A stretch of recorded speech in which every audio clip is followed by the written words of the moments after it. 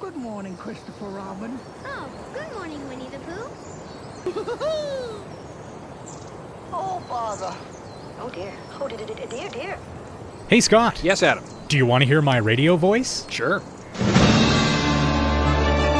From CBS News World Headquarters in New York, this is the CBS Evening News with Katie Couric.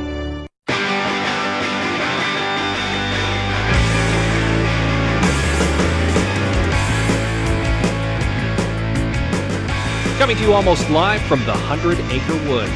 This is The Unknown Studio. I'm Scott. I'm Adam. And we are your hosts. And joining us on the show today is international broadcast journalist Jeremy Lai from iNews880.com. Jeremy, You make me sound so much bigger than I actually am. larger than life. Well, I mean, it's kind of a big deal, going out into the world outside of your city and covering stories. And given what's been happening to journalists internationally, people embedded with troops, people being kidnapped, and all kinds of good and terrible things happening to them, we thought it was quite topical to have you on the show today. So thanks for joining us. Well, thank you for having me. So where have you been in the world reporting outside of Edmonton? I've been to Australia, naturally, El Salvador, Honduras, Guatemala, Mexico, and Canada. Right on. Which would technically be a foreign country. For Jeremy. you, yeah, I suppose. Yes, it is. It is for me. Well, you asked me to be a foreign journalist, and I'm going, gee, I don't know if I... Hang on a minute. Yeah, I'm Australian. I keep forgetting. It doesn't count because we're a Commonwealth country. Maybe that's it. There is this sort of... Well, there's enough... If this was... if we were doing this in Calgary or Banff or Whistler or somewhere like that, technically I think that is an Australian country. Now, it's an Australian territory. Definitely. And I'm sure for the Olympics, Vancouver, Whistler are going to be crawling with Aussies, which is fine. Oh, great. I feel bad for Whistler then. Well, we're glad to have you. There won't be a drop to drink, I can tell you, by the end of the Olympics. Oh, man. Any particular reason for your focus on Central America? Did it just kind of work out that way? It did kind of work out that way. I sort of, by the time I decided that I was going to come and live in Canada with my wife, I thought, well, you know what, I've always wanted to go to that part of the world ever since I was a kid.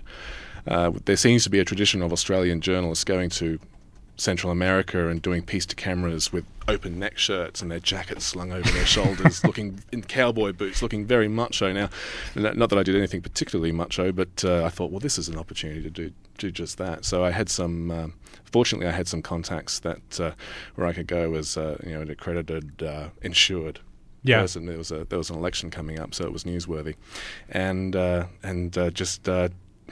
Told my fiancée then at the time, rather sheepishly, that I could be a little distracted going up. So a couple of detours, but I'll be up eventually, I just know it. So you came to Canada from Australia by way of the equator. Yes, pretty much. Basically. That's right.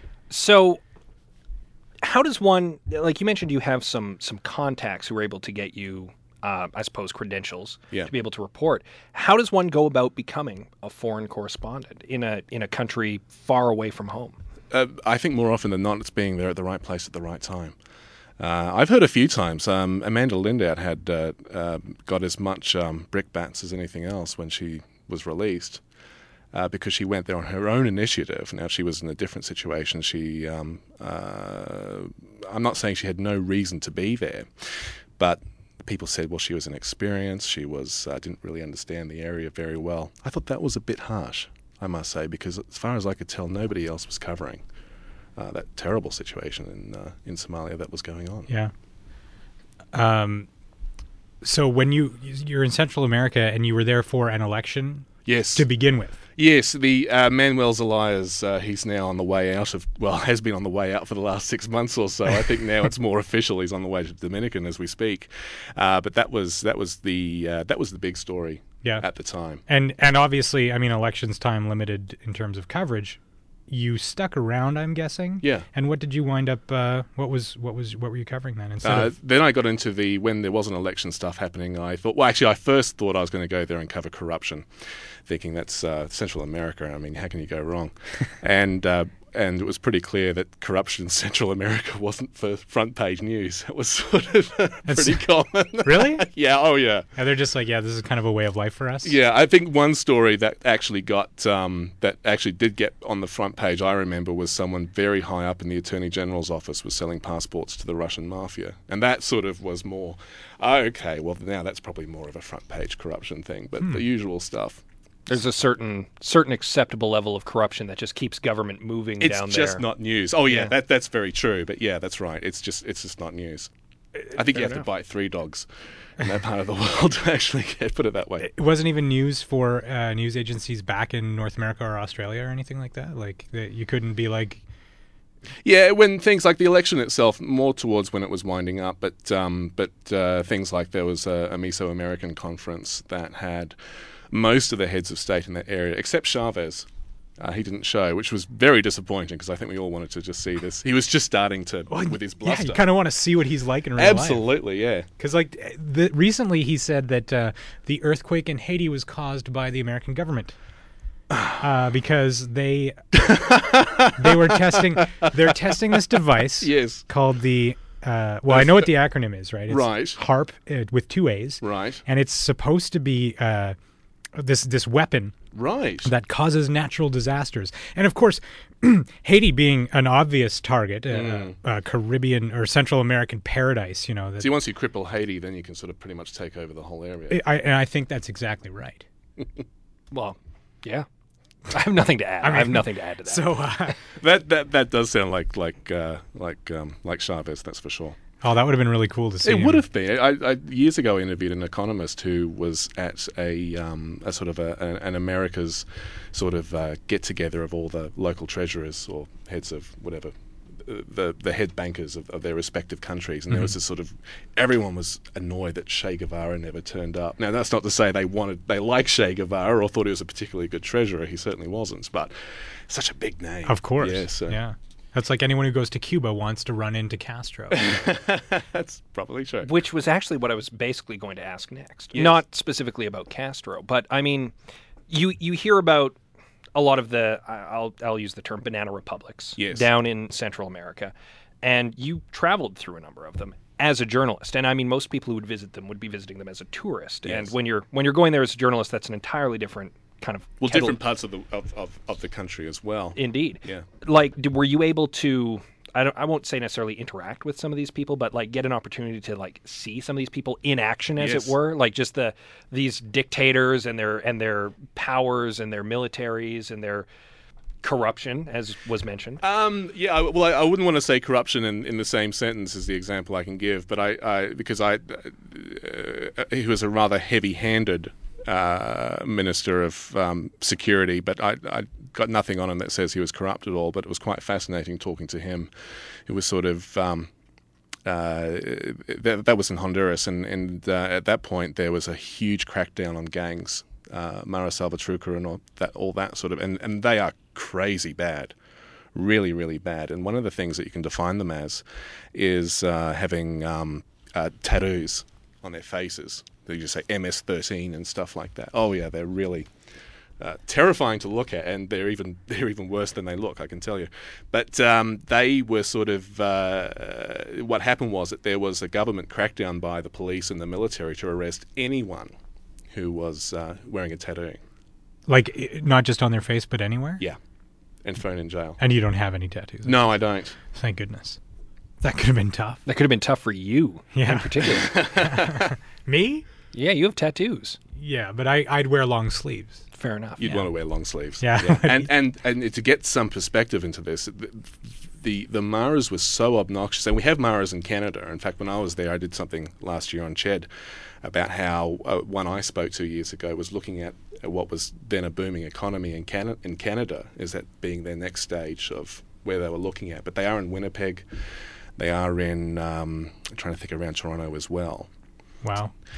Anyway, the people there were just so fed up with this appalling organisation of people, and it got to a point where there were a couple of people who were arrested for having tattoos and thrown in jail, and just for having the tattoos, along with all the other Maras. Now, the Maras decided they weren't going to have any of this going to jail stuff.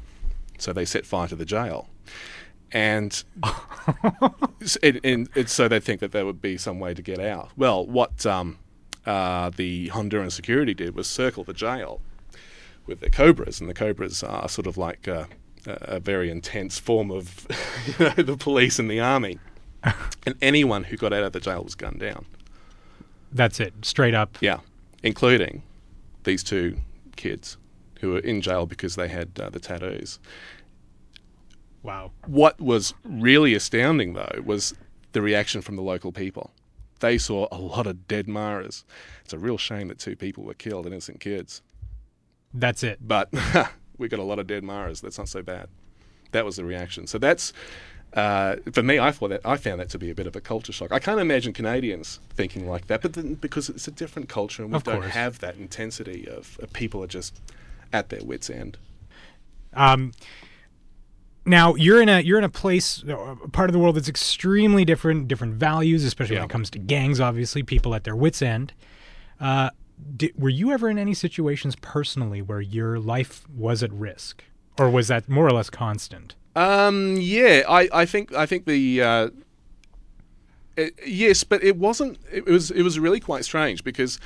It was actually in the last week. It wasn't because it was it wasn't the last week because of it. But there was an instance where we had done something rather stupid, where we had gone to the same place twice.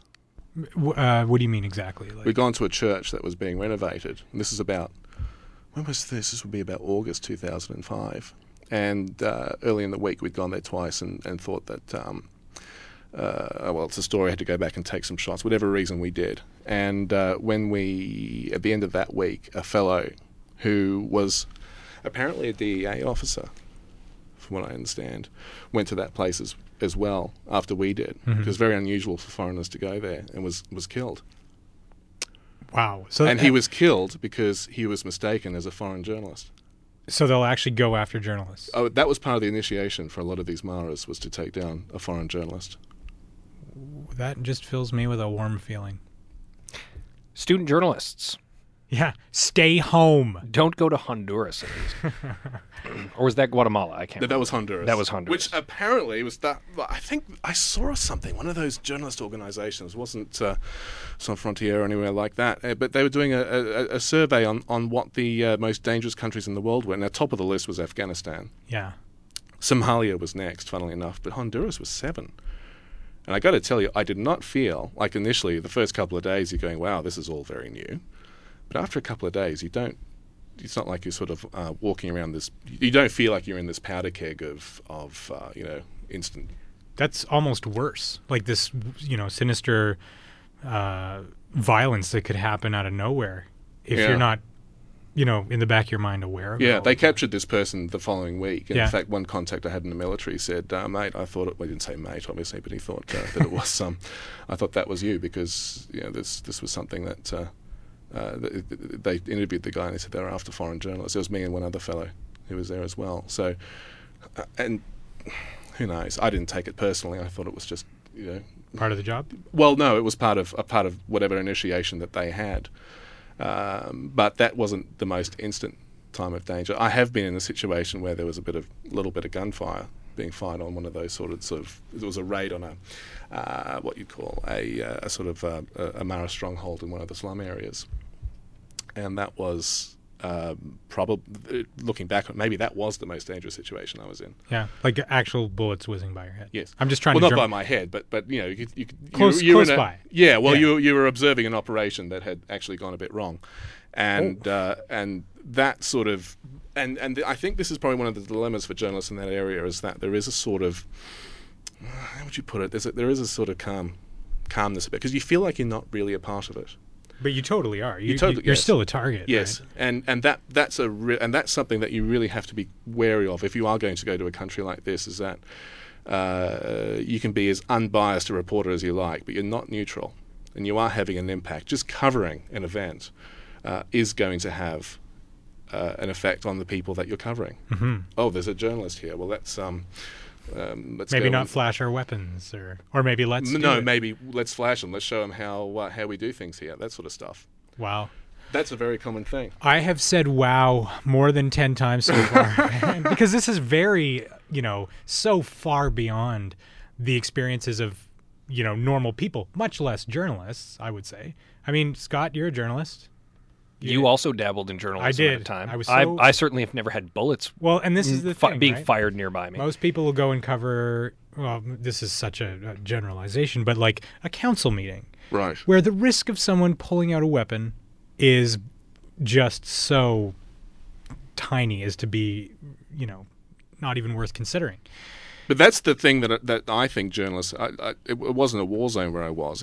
Maybe it qualifies as a conflict zone, depending on your definitions. But for a journalist to cover that sort of thing, you do really have to be aware of the fact that everything you do you're not neutral. Mm-hmm. I mean, there is an effect that you're there, and you just have to be constantly very judicious about what sort of decisions that you make. That's a great jumping in point. I know that we have some journalists who listen to our podcast, and that's not me blowing hot air. I know some of them are student journalists who are probably very interested in what you have to say about reporting in a foreign country. For those people who might be interested in traveling abroad and plying their craft, what skills, what tips would you recommend they have going into that kind of situation? Like, if just so that you can pass on your own experience, I can tell you to this. prevent someone else from getting shot in Honduras. Basically. Well, look, if you're a journalist so-called who wants to sit on these fat ass and rewrite press releases all day, I wouldn't guarantee this this move. Put it that way. Well, it's probably something that you won't be doing on your first couple of years reporting. No I question. think it's something that needs to be sort of, there is training available. In a situation like that, if that was something you really wanted to specialise in, then if you're working with an organisation that has the resources to send you over there, and if something comes up, then put your hand up and do it before you have kids, because you're not going to do it afterwards. It's not for a few years. Yeah, I don't doubt it. But you went to journalism school? I did. And so is there? I'm sure there's no class that's covering. Well, maybe there is. Are there classes Yes, for like being embedded with troops and stuff like that? That sort of thing? Not so much being embedded with troops. That sort of thing is taken usually by the say in the case of a war by the military. Okay. Sort of thing. The course I did a master's degree at the University of Queensland, and we had a great course in war and peace reporting by two BBC journalists who used to cover the Gaza conflict years ago. That's Jake Lynch and Annabelle McGoldrick. And they travel the world doing this particular course, and they talk about these things, these issues, like what I just mentioned before about conducting yourself in those sorts of situations. Mm-hmm. It's certainly not a place if you want to be a macho cowboy carrying on, which I maybe can be if I want to be, but I can tell you now, in that part of the world, you don't want to be. So it's in your best interest to kind of blend in? Do people know you're a journalist? They probably know you're not from that country. Of course they do. Yeah, right. You just look different. Look at me. Yeah. He has basically red hair, everybody. And distinctly not Central American. No, and I don't think I sound one. We're all gringos over there, of course. Yeah. And then they hear you're Australian. They're like, suddenly they all want to talk to you about beaches and kangaroos and stuff. So. And deadly animals. So many deadly animals. It's vicious. That place is an island to protect the rest of the world from the animals that live there. And they sent all of England's toughest prisoners to Australia to learn how to manage those animals. And now learn how to be eaten by them. I had no idea how many bugs we had in Australia until I came to Canada. I was just saying this to my wife the other day. I said, "There's nothing. There's no. No, we have mosquitoes. Nothing here wants to eat you. Nobody, At worst, in Canada, you get like a tick, and maybe you've got mountain lions. My God, mountain lions. Yeah, they're lions from the mountains. Yes. Terrifying. I guess. I've never. But you know what? Here's the thing. These are rugged lions we're talking about here. Here's the thing. Boots on. And we would turn around and be like, "You've got dingoes in Australia," and you'd be like, "Yeah, whatever." Yeah. And we're like, "Cougars, yeah, okay, whatever." When my wife was over there, my God, it's funny to look back on it now, but there was a python, and most homes have a great big giant python in summer that comes and eats all the rats. Oh, okay. They're great. I mean, you welcome these things to come in, and you can see them. They're huge. They're like those the great big long snakes, and they sort of, if there's a tree next to your house, you can see them sort of link over and then crawl slowly into your apartment. Then you can hear it in the roof upstairs. And my wife, of course, Canadian, who in the land of mountain lions, heard this noise in the roof, and I just knew, there's no way I can tell you what that is. It's the house settling. Yeah, and actually, it's the heat. When my parents used to say that, we knew that it just meant there was a mountain lion in the house. In the roof. It's like killing all those rats. Good for the rats. Eating all the rats. To go back to your question before this train is actually more fun, but we'll come back to it. Oh, good. There are courses that you can, if it's a good school, you can probably get to one of those sort of courses and do that, and they'll teach you all about that, about how to what the issues are for foreign reporters, and basically not being an issue yourself. But it's really hard. I'm sure, and that's probably a fairly general course based upon those two correspondents' experiences. Before you go to a place like Honduras, you obviously have to do your own research. Yeah. And how do you? I mean, you've got this training. You've been a journalist for a number of years. You have a master's degree.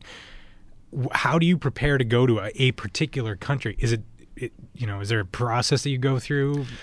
Yeah, one of them being trying to learn the language, which I flunked at terribly until I was actually there, and then learnt it in 2 weeks. Because you had to. Yes, because you had to. I think I was yelling at a taxi driver who refused to listen to my directions. And I swore his car was on fire. Smoke was sort of billowing out of the dashboard, and I thought, okay, well, this is a terrible way to go. If these are my last moments, oh God. That's right. Jeremy Lai, we hardly knew you. I just got off the airport. Come on. So there's not really much more. Maybe talk to people who have been to that part of the world is a great way to do it as well. Not a lot of Australians go to Central America, unfortunately. No, I wouldn't think so. No, because our sphere of influence for what it is sort of more Asia and that part of the world. Well, actually, before we started recording, because I'm not totally familiar with all the places you've been, but my assumption would have been Southeast Asia. Like, it seemed like the most logical place for you. It is, for everyone but me. But yeah, it was a lot of journalists. Knowing that you had to be in Canada at some point, you figured Central America. Yeah, it was on the way. It was on the way. If you look at a map. Sort of. It's not on the way. It's a 60-hour flight, my God, from Brisbane to Tegucigalpa.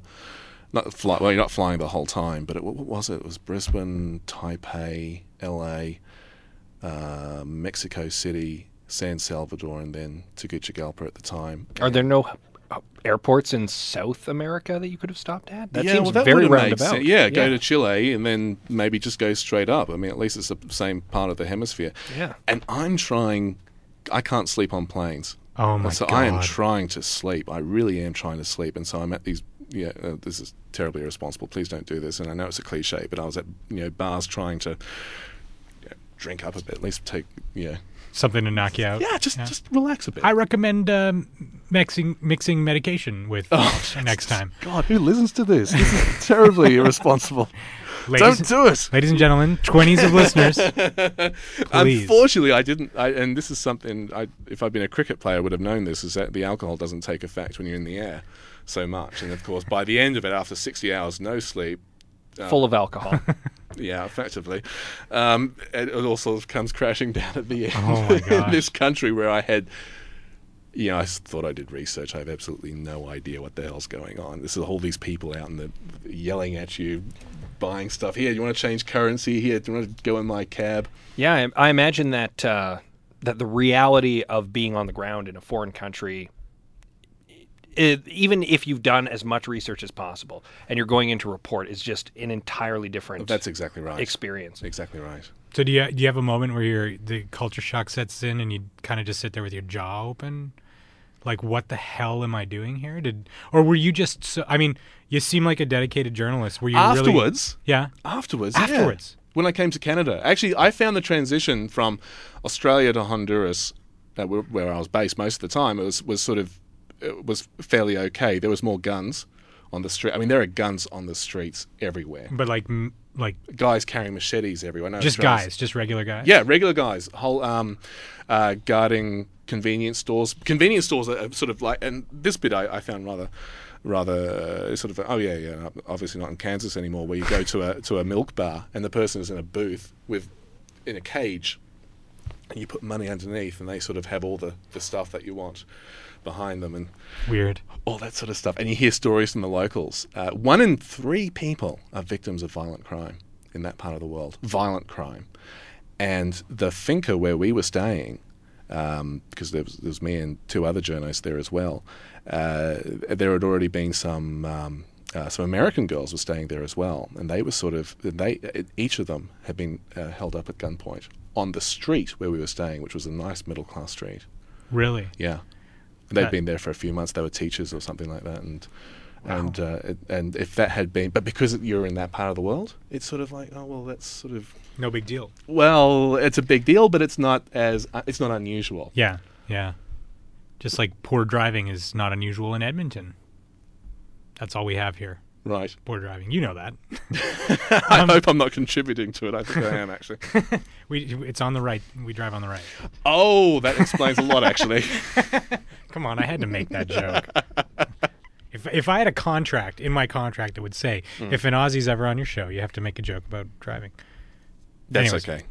I apologize, No, Jeremy. that's all right. I'm used to it. It's to a point now. I'm expecting it. I bet. You must get that a lot. Even, I imagine in Honduras. We all carry knives. We're all fighting. We're always drunk. I've done nothing in this interview to dispel any of these. Maybe I should have, but anyway. He's drinking out of a keg of Foster's, by the way. We don't. Oh, there's a myth for you. We don't drink Foster's. No, that's probably for the foreigners only, right? Yeah. What do you drink? When you were there? I drank VB. There was a bar in Edmonton. Yes, there is. I don't know if it exists anymore. Oh, there is one that's. Was it the Walkabout pub? Yeah, are they closed? I don't know. I'm too old to go down White Ave. But I have a buddy from Australia who we had his bachelor party there because we thought it would be hilarious. Right. And he thought it was just tremendous that they had real Australian beer there. That was a really good night for me. There is a beer store in Edmonton, who is not a sponsor of the show, but I'm going to give him a shout out anyway. This is the real deal then. Yeah. Sherbrooke Liquor Store on 118th Ave and St. Albert Trail. They have an unbelievable selection of beers from all over the world that you can't find anywhere else. I don't know for sure, but I'd wager they have VB there. I will check it out. I think you should. Actually, I live right on Garno, so there are 2 places that do it. But if they ever close down, well said. That's 3. And that is an excellent time to take a break. So we shall.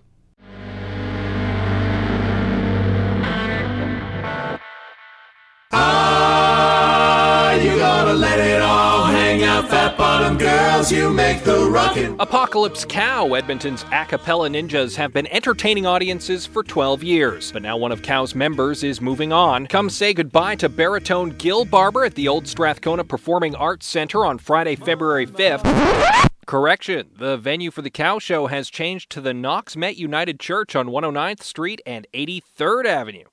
Tickets are just $15. For more information or to buy tickets, call 780-439-5799 or email kow@telus.net.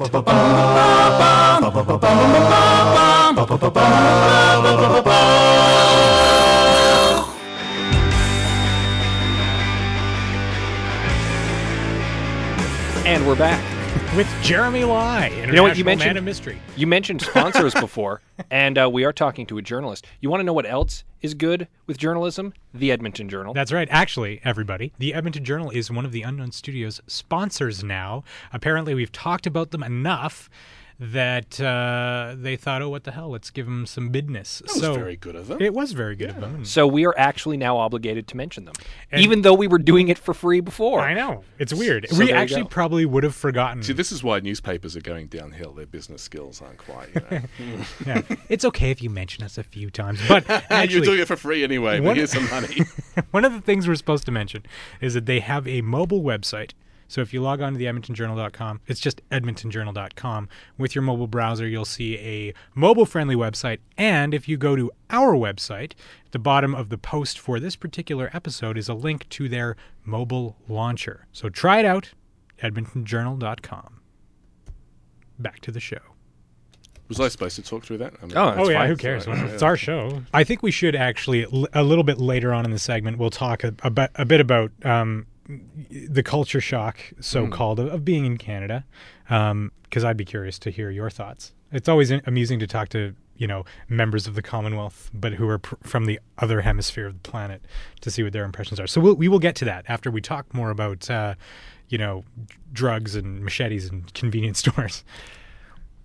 So, one of the things that you covered while you were in Central America was kind of like the, I suppose, the drug war down there. What kind of stuff did you see? Cocaine. Yeah. I stumped him. I guess he wasn't expecting that question. We saw an island, and I got dengue fever there of all places, on an island called Los Mosquitia, which, strangely enough, is a lot of mosquitoes and carry awful diseases. There was an area down there that we went down and had a look at, and that was sort of one of the former cartel homes. That was in that area, and we had a look at what was going on. And was there still quite a lot elaborate? Yes, a lot of activity there. Yes, there was. And so, how close can you get to, like, if you're doing reporting on? It was. Oh, sorry. Let me. It wasn't like we didn't have James Bond villains walking around with machine guns. No. This place had been abandoned. We weren't doing anything quite so intrepid, but it was quite fascinating to see. You mentioned the drug wars. It's amazing to see where all the money goes. Into elaborate lavish homes. Yeah, what's that? Into elaborate homes. Oh God, yes. Yeah. What kinds of outdoor air conditioning? How's that? Outdoor air conditioning. That's pretty good. In Central America. I want you to think about how stupid that is. But if I were a drug lord with money to burn, that's probably what I'd spend it on. What other kinds of strange things? Outdoor air conditioning. I'm going to be standing by the air conditioner outside if you need me. You want to be outside. That's the way to do it. I guess. Sea breeze isn't enough, I suppose. Why? What made you decide to leave? What made you? I mean, you have a wife here and everything, but was there anything particular that you were like, I need to get out of here and do not international foreign journalism, or were you just like, next thing, going to Canada? I don't know. It's something I'd always wanted to do since I was a kid, I suppose, and this was the opportunity to go and do it. Yeah. Now, I travel around. I had been traveling around for a bit and sort of doing before I officially became a journalist, if you can become such a thing, where friends from Australia would say, "Oh, I know you're in that part of the world. Do you want to go and take some shots or something like that?" Oh. But I can tell you now, I wasn't a journalist back then. Yeah. But the bug sort of bit after a while, and I think I did enough traveling by then to go, "Oh, this is kind of fun." Yeah. Someone can pay me to do this, even better. Now, you ended up in Central America. You mentioned that a lot of Australian journalists who do foreign correspondent work tend to end up in kind of like the Southeast Asia area, up in Asia. Was knowing that you wanted to do some foreign journalism, where did you really want to go? Did you want to go to Central America? Or? Yes. Yeah, fair enough. That had always been a country I'd been fascinated by. Oh, fair enough. Very much so. Have you? Everyone goes to Indonesia. Well, if you're an Australian journalist, Indonesia or Singapore or Vietnam and China, if they really like you. And I guess in North America, we all end up going to the Middle East. Yeah, It seems that way. Well, when the war started, the Afghanistan war and the Iraq war, of course, we had soldiers in both of those wars. That's when there was a lot more journos going over to that part. But it's not unusual also for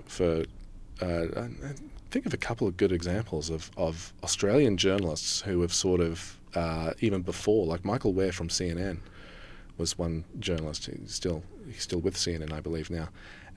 He went to Afghanistan, I think, ahead of any sort of all that stuff that had happened in 2001, excuse me. Is there any desire, or was there any desire for you to go and cover wars like the one in the Middle East, or to cover the conflict in Gaza or anything like that? Yeah. And I get Jeremy's newly a father now, so I don't imagine you have a tremendous amount of freedom, and it's certainly not just your choice now. Are you going to go back? Yes, I'm going to, but not for, I think, till the last of their kids are old enough to Oh, remember. okay. So this is something that my wife and I have spoken about quite a bit. Yeah. She knows me. She knew what I was like when she met me pretty soon after. Maybe that's why we got married. She knew me very quickly. And she definitely, we've had that talk. I'm sure. Yes. And she knows what I'm like. And that's the sort of thing that I know how to cover. And if enjoy is the wrong way of putting it. It's just, well, yeah, I guess not. I mean, you can enjoy the job. It's rewarding for you to go. It's rewarding. That's a good way of putting it. But it's not like you're, all right, everybody, let's go out there and cover this war. And oh shit, a bomb just went. No, not at all. Yeah. And if you were like that, then I would really recommend whoever's sending you not send you. Yeah. Did you? I know. There's another journalist who works in our newsroom who's also been abroad before. That would be Don Lawson, who's worked overseas. And I know just recently He should be there now. There you go. Yeah. He should be, and he's not? He's in. He worked in Haiti. Oh, Which is what I was actually going to mention is the earthquake just happened in Haiti. Don, the first pictures were coming in, and Don was like, I wish I was there right now. I wish I was there right on the ground. Have you ever had Have you ever had an instance like that happen where you've just seen something happen and been like, I should be right there? I was very close to going when this problem with Manuel's Lyre happened in when was it? I think it was about July last year. Was when Sounds right. Yeah, when the army arrested him in his pajamas and he fled the country, dispelling the Banana Republic sort of stereotypes right there. Well done, boys. I think I was a week off when that happened. I spoke to Leslie Primo here about that, and she said, I don't know about that. It's not something that we can really do. And I said, look, I'm probably going to go. I've got everything ready to go. And she said, okay, well, if it's still a story in a week's time, then do it. But it actually wasn't. It sort of started to go down a bit. So, and the urge to leave my family to go down there and I suppose did go away.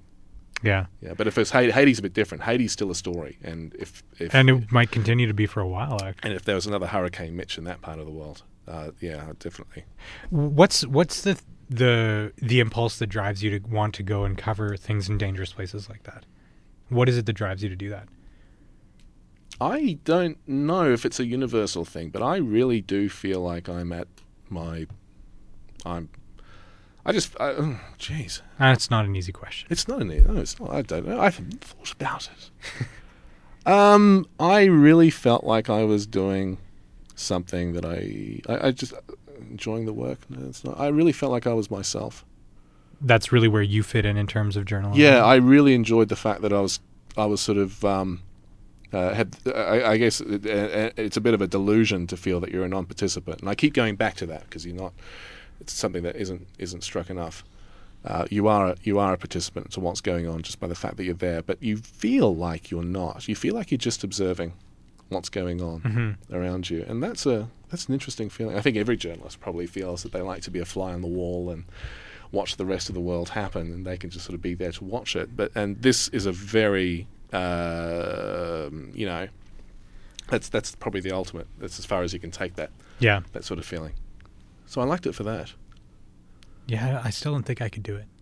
I've been thinking about it lately. Have you? Because it's just come up a lot lately. Yes.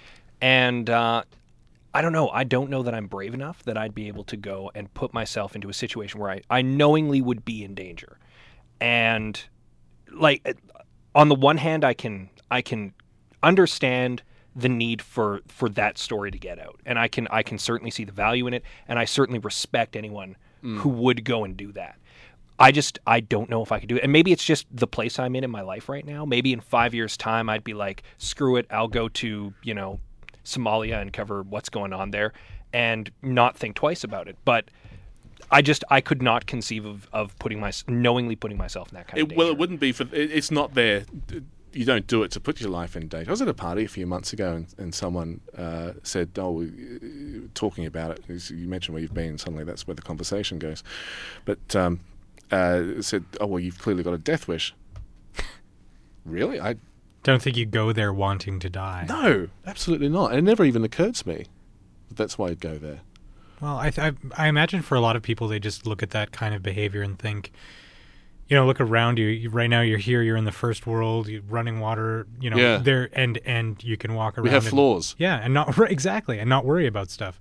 So why would you want to put yourself in that situation? Well, you say it's because that's where you feel that you're at your peak performance in terms of what you want to do for your career. Yeah, and I, that's definitely not everybody, obviously. And also, and it's great. I used to do some investigative reporting back in Brisbane, and in a place like that, there is just so much scope for it because, and especially in a war sort of situation, you look at the situation in not necessarily a war, but in Gaza in the West Bank. Oh my God, that's you've got a wealth of material on either side of that conflict to go on, and there's just. For any journalist to sort of find what's really going on, because everyone has an agenda in those sorts of parts. Everyone from and I found this too when I was in El Salvador. Actually, we're talking to some refugees, and even a young kid has an agenda. Sounds like a really cynical thing to say, but they do. They would say anything to put their own agenda out there. Everyone is switched on, and I think, and it's not just a sort of us here in the internet age where it's all of mass communication. This is even in places in very remote places. That surprised me. I hope that's not too cynical. No, not at all. I mean,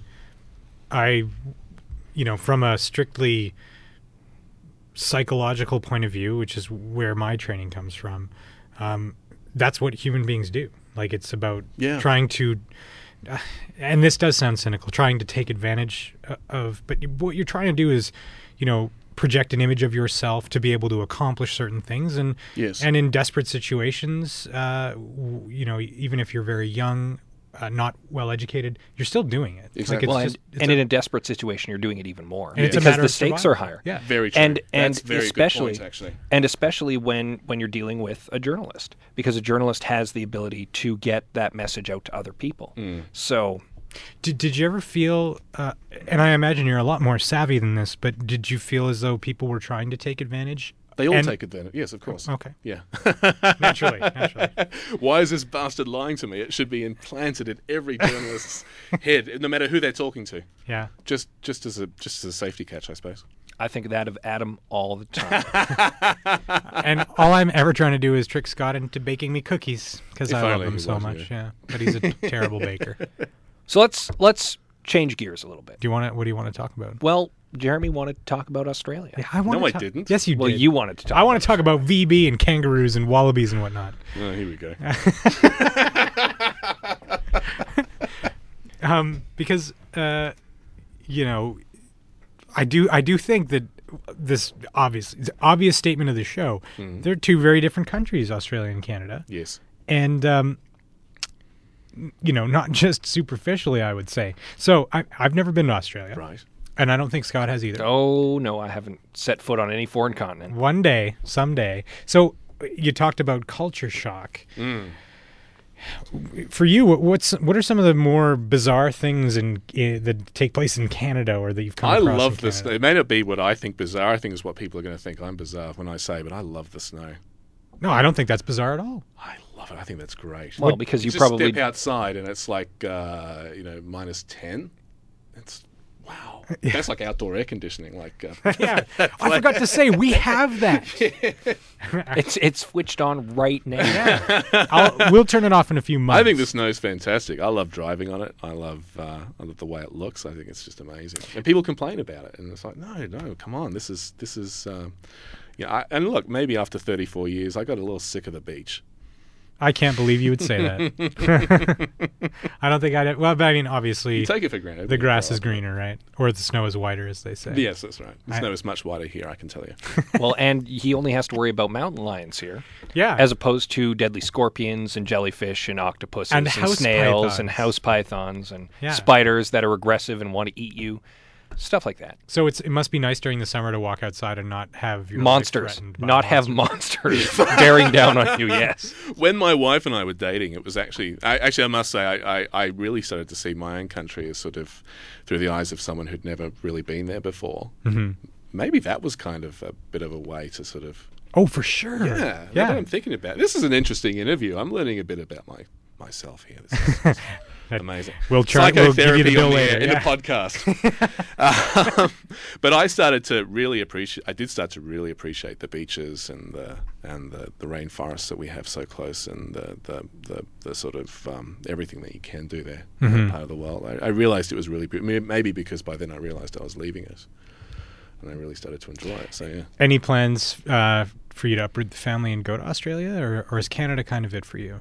No plans to go to Australia. I don't know where we're going to go. I lived in Fiji when I was a little kid.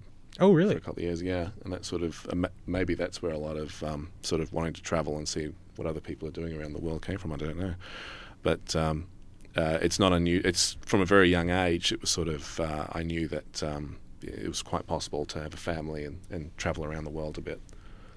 I'd have to sort of counter, family safety with, yeah, I mean, you're not going to drag them into a war zone. No, that's firmly out of the question. But do I even have to say that? Yeah, obviously. But if the opportunity came up to ply your craft in another country that wasn't, terribly risky, is that something that you and your wife have talked about? Yeah, it is. We'd like to travel. Yeah. We'd like to travel around. I didn't travel for the longest time, and I didn't start doing it again until my late 20s. So that's once the bug bites, that's it. Yeah. Be careful. So Scott. Yeah. Oh my God. Yeah. Don't get the bug bites. That's terrible. You're going to say something. I was going to ask if you could go anywhere, and I assume it would be somewhere relatively safe, like tomorrow, and travel there and stay there for a while and do some journalism. Where would you like to go right now?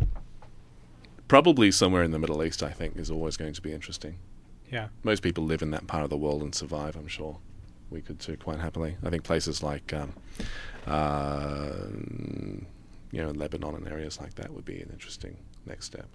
Well, years from now, I'm saying this in the cast now. Oh God, I have to do it now because I said it on their show. Because our show will be on for years. Yeah, people might think I'm, don't commit to my ideas, but I think that's something like that would be interesting. And that's like when your kids are all Miami would be very interesting because that's a real close sort of center area to a lot of the stuff they already covered, I suppose. Well, and it might get lots of places. It's going to get a hell of a lot more interesting down there too. Like things changing. I'd want to be in Cuba if I had to be somewhere, because I think the way that the U.S. is changing their foreign policy toward Cuba is going to gradually but dramatically change that country. I had the opportunity to go there last May, and it was just an all-inclusive thing, so I obviously did not get to see the country the way one would if one went and spent a couple months down there. But we did take a tour of Havana, and I'd love to see the... There's nothing like that here. Yeah. Nothing like that. Not even close. Old, 12th century Spanish architecture or whatever. Like it's we don't have anything like Cars that. From the 50s. Yeah. Incredible. And even some of the Cubans that we talked to said already things are changing because no one knows what's going on with Fidel Castro. I asked one of them, I said, do you think he's actually dead? And he said, there's no way. Because if Castro was dead, someone, no matter how bottled up the government has everything, someone would say something, and the rest of Cuba would find out.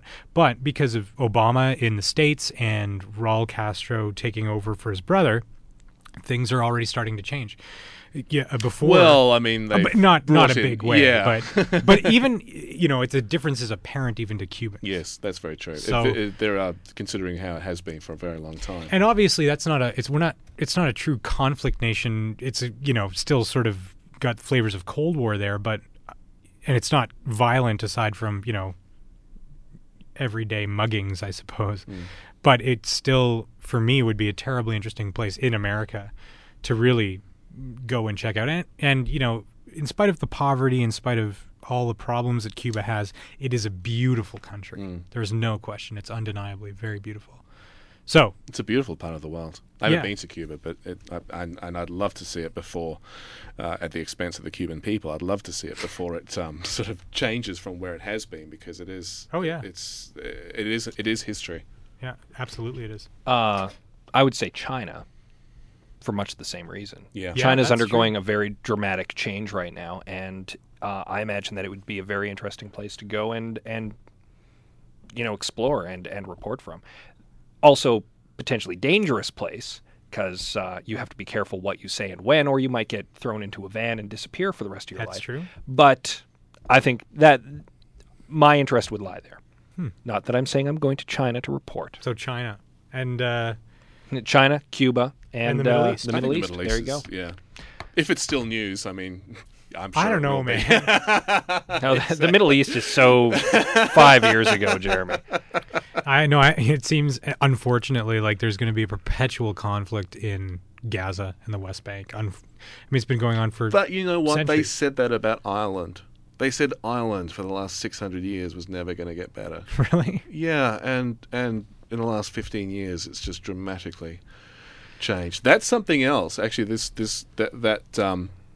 course that the BBC journos talked us in was that there is one of the things that I suppose the dilemmas that journalists face is that it's very easy to fall into the trap of saying they've been fighting for years, they're always going to fight, there's no hope. And if you look at the media and how many stories are coming from those areas around the world, you hear that a lot. Mm-hmm. And yet it's sort of, and I think there's a huge concern about, well, if you say that and if you report it that way, maybe it'll help perpetuate that sort of continuing violence. I don't know. Maybe that's overplaying the impact that media has. At worst, it's probably not responsible because it's not quantifiable. Like you couldn't look at what's happening in Israel and Palestine and say for sure this is going on for the next 100 years for sure. Just like you couldn't 15 years ago have looked at Ireland and been like, the IRA is going to be fighting against the government forever. Yeah. And really, I mean, that's tailed off so much. I don't even know that. I remember in my lifetime, when people were saying these people, the Northern Ireland and England, they're going to be fighting for. They've been fighting for 600 years. They're going to fight for another 600 years. Yeah. People I thought would have known better, and thankfully that's not the case. It's not great, but it's sort of. But I think when people fall into that trap of saying that's where it's just going to continue on like that forever. I think that's sort of maybe that's a role that journalists can have in these sort of in conflict areas, is to sort of go beyond the violence and the disagreements, as dramatic as they are. They do make for good stories, no question of that. But to look who are the people on the ground there who are actually trying to change it. Do you think that would have an impact on some of these situations? Do you think if journalists in, say, Northern Ireland had been focusing more on people trying to help, as opposed to just the people shooting at each process, other? And there was a process brought in by the governments, and so journalists just covered it. I'm not saying there weren't journalists who thought that way, but that was an initiative that kicked off the subsequent media coverage that made that idea more realistic. Yeah. Fascinating. Very. What was I going to say? Something about governments being responsible and blah, blah, blah. Oh, yeah. Whatever. That's all I had.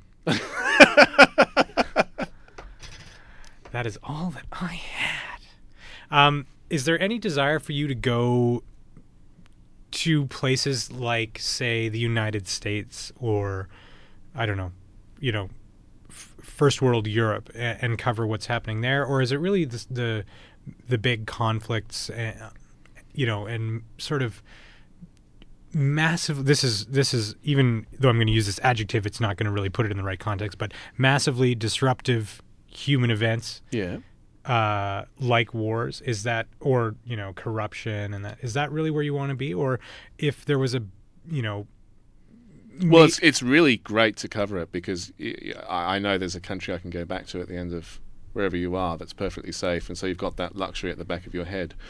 And, of course, you're covering people who that is their whole world. Yeah. I would almost add that, I don't know, it seems to me that, and that's not, I'm not trying to peg the news media as being focused on negativity and war and death and explosions. But it seems that for a journalist, the more interesting human drama would be unfolding in places where there's conflict, in places where there's poverty, in places where there's illness, like where there's suffering and tragedy. And I'm not going to say necessarily responsible journalist, but a journalist would feel an impetus to go and tell that story more than to just go to the States and be like, hey, President Obama's black, and here's what black people have to say about that. And I'm not saying that's not news and that that's not a story, but it's not the more compelling story. Well, it comes down to the fact that if there's no conflict, there's no drama. If there's no drama, there's no story.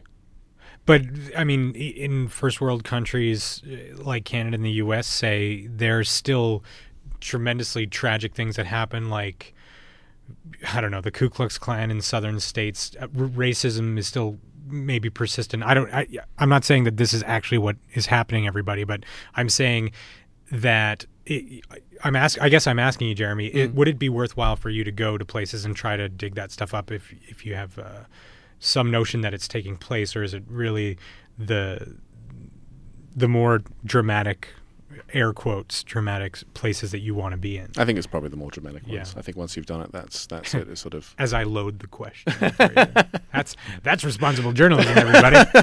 I think it is, and it's not there. And I just want to make it very clear, because a lot of people who cover these sort of events are sort of, you're a cowboy, you're looking for trouble and all that sort of stuff, and I'm not. If that's true, I'm not aware of it. I'm really not. But it is, like you said, that's where the stories are. Have you ever come across... That's where people are at their most extreme, making their most extreme decisions. Yeah.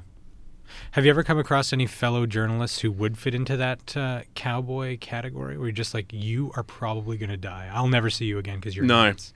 Most are out there doing the responsible thing. No, I haven't. Those would be bloggers, actually. That would be I'm kidding. I think maybe at the bar at the end of the week, it's sort of everyone gets together, and maybe that's when but that's probably more of a a sort of a release thing. I guess in a way. So. But in the actual field, no. And it would just be you'd be a danger to yourself, and you'd be a danger to other people that you were covering as well. Mm-hmm. If you were like that, if you were so inclined, I think that would be a real huge mistake to send people like that. And I've never experienced it, because I dare say news organizations realize that. Yeah, I would think so. Because you send someone out there like that, that's tremendous liability, right? Yes. We get killed very quickly. There was a few of them. Like I think when this is interesting, when the Soviet Union started to fall apart and what was going on in Sarajevo and places like that, we started to see a free press, to some extent anyway, starting up again, and a lot of I haven't covered this part of the world, but friends of mine that have said that a lot of the ones from countries like Lithuania and Estonia were really gung ho, would wear have the vest and the cameras coming off them, and would do things like get into their Jeep and drive out to a dangerous area. And not surprisingly, the death count was rather high. But that was sort of, I think that's probably more of a maybe an immaturity of the, that sounds a bit pompous, doesn't it? But that's probably it, just not a fully matured industry that they're from. Yeah. No, I think they learnt very quickly that wasn't the case. Yeah. Or they just died. Yeah. It happens.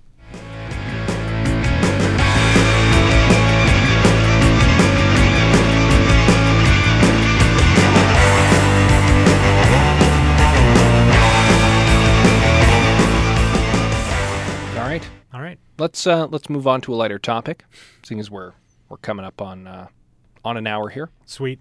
Let's go over to your Fast 15 and do some journalism on Mr. Jeremy Lai. I'm going to totally do journalism on you, Jeremy. I don't remember this. What's this? Okay, so...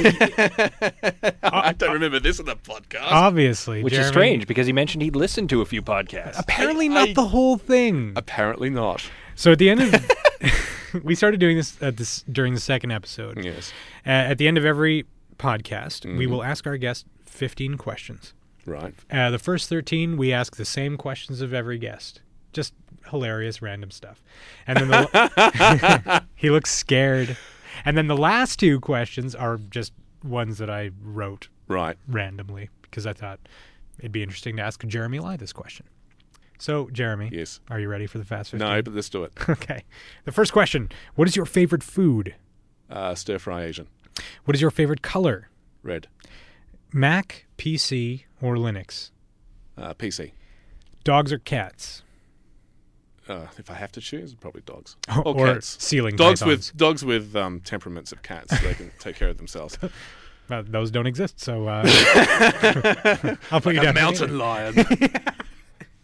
Something that will kill someone else. Yeah. What was your first vehicle? It was probably a bicycle. Sure. Yeah. Your favorite holiday? When I was 3. My favorite holiday was New Caledonia. New Caledonia. Yeah. Not familiar with that one. It's in the South Pacific. Ah. It's very nice. Your favorite sport? Oh, rugby, fencing, swimming. God, they're all equal. All right. Favorite pastime? Favorite pastime? Not being interviewed. No, it's been lovely. It's been a lot of fun. Thank you. I'm just being awful. Favorite pastime? I've got so many. Probably spending time with family now. Oh, did I say that? You did. Oh, ladies and gentlemen, what he's have I turned into? Officially a dad. Oh, wow. Asked me a month ago, a couple of years ago, it'd be quite different, I can assure you. That's okay. We all grow up. Old, Yeah, grow right. old. I can't remember. Your favorite music right now? Right now, Mm-hmm. I'm listening to a lot of classical because my daughter likes it. Again, being a dad. Oh, jeez. Okay, then I'm guessing. I got to tell you, when you become, and this is the strangest thing, is that you don't just become a dad, you become a dad. It's a total change, and yeah, it's a bit sad, really. You hear It's that? a transformation. It is. It's a metamorphosis. Why are you talking to me? It's not like One I'm day. having children anytime soon. But I know one day you will. Well, I want to. That's what I'm saying. I assume that you want to at some point as well. You shake your head No, now. I do not. Do not. I got 2 brothers. Right. My eldest brother has a little boy Yeah. who I love. Yeah. And I know my little brother's going to make several because that's his plan. And that is good enough You for want me. you want to have nephews because they're children that you can have fun with and give back at the end of the That's day. right. Or nieces, to be Or fair. nieces, yes. Sorry. So anyways, moving on. Sure. Your favorite movie? I saw Wings of Desire last night for Oh, the yeah. first time in 20 years, and for a long time that was my favourite movie. And now I'm sort of looking at going, gee, this is a bit slow. But that's your answer for now? Yeah, that'll do. All right. My favourite movie. Actually, it is my favourite movie again. Taking of Pelham 1, 2, 3, the original one with Walter Matthau. Watched it a couple of weeks ago. Robert Shaw. That's a good film. That is a good movie. Yeah. A movie that you dislike, but everyone else seems to like. Austin Powers doesn't make me laugh. And apparently it hasn't aged well if you did find it funny. Yeah. It's one of those movies you go back to and you're just like, oh, that's unfortunate. Yeah.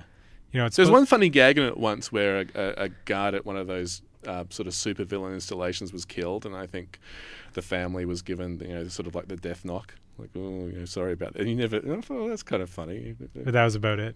Yeah. Jokes say even that's sad now. Fair enough. The one movie that you get made fun of for loving. We're really big into movies, by the way. Yeah, no, that's fine. Probably the Muppet movie. I don't think there's anything wrong with that. I don't think there's anything wrong with that. Anyone who makes fun of Jeremy Lai for liking the Muppet movie can go themselves.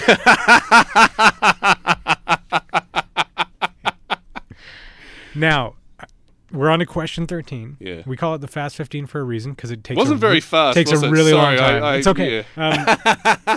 I think I know what his answer is going to be to this question, Scott, and that is, Jeremy, what is your proudest moment? Oh, it's the dad thing again. It's not that I have to say. I'm just painfully aware of how, because it used to drive me crazy, new dads. It's like, please go away, and then you become one yourself, and suddenly it's like, I'm so sorry to those new dads. I should have been nicer. And and I could honestly talk about my wife and kid for hours and hours on end, and my workmates. You should all be very thankful that I don't, because I could. I'm this close. Oh, he will. He's coming back to work soon, and he will. He's going to be that guy. No, I won't. I'm very sensitive to my workmates. Sure. Not really, but that's one thing. He says he is. Now we're going to move on to You're laughing, Scott, because I'm not really that sensitive. He's not. No, that's not the impression that I'm getting. Now we're on to the wild card questions, and just because we've been talking about traveling so much, I wanted Can to I know. say dad to this? And You might be able to. Where do you think you'll take your next family vacation? Not Honduras. Oh, no. What a good idea. Let's not to go there. I can't wait to take them to Australia. I think that'd be tremendous. I think that would be. There's a real ritual in Australia where you take your kids out into the surf. And you bring them back again. But Go, be free. Sink or swim, kids. Time to show just how Australian you are. I'm really, and that is something that I think a lot of Australians really enjoy. Is sort of like when your grandparents or your parents take you out and see the surf for the first time, get in it, learn how to duck waves and swim and all that sort of stuff. Cannot wait to do that. Awesome. I think it'd be tremendous fun. And then I hope they don't drown. I'll make sure they don't. Well, you wouldn't be much of a dad if you didn't. That's right. Honey, the kid's drowning. She's fine. Our last wildcard question. Yeah. If you were not a journalist, if for some reason you could not be what you are, wow, what do you think you'd be doing? And you can't say like video store clerk because that's just lame. I years and years ago, I used to be a musician. Can I go back to that?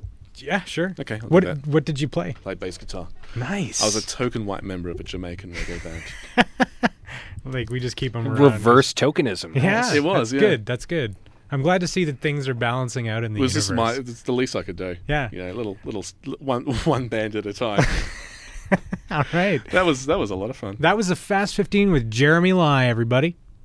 Right on. So what do we have lined up for next time? Well, our next show is coming out at the beginning of February, before Valentine's Day. So we are going to have Brenda from the Traveling Tickle Trunk, which is a lovely little sex toys store on White Avenue. Oh, delightful. She's going to join us and talk Valentine's Day gift ideas, safe sex, and fun sex.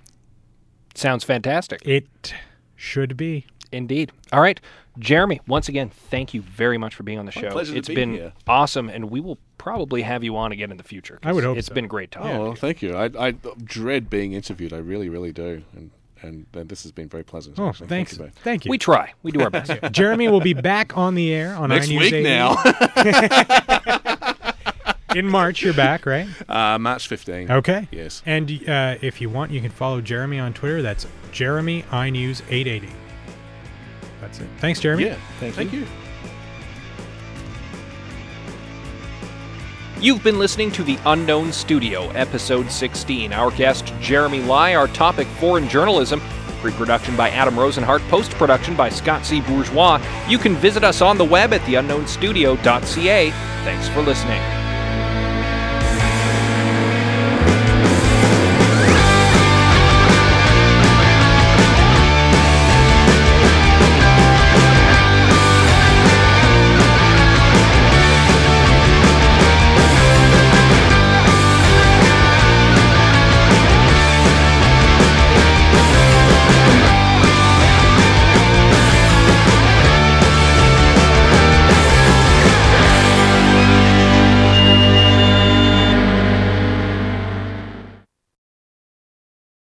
Foster's, Australian for beer.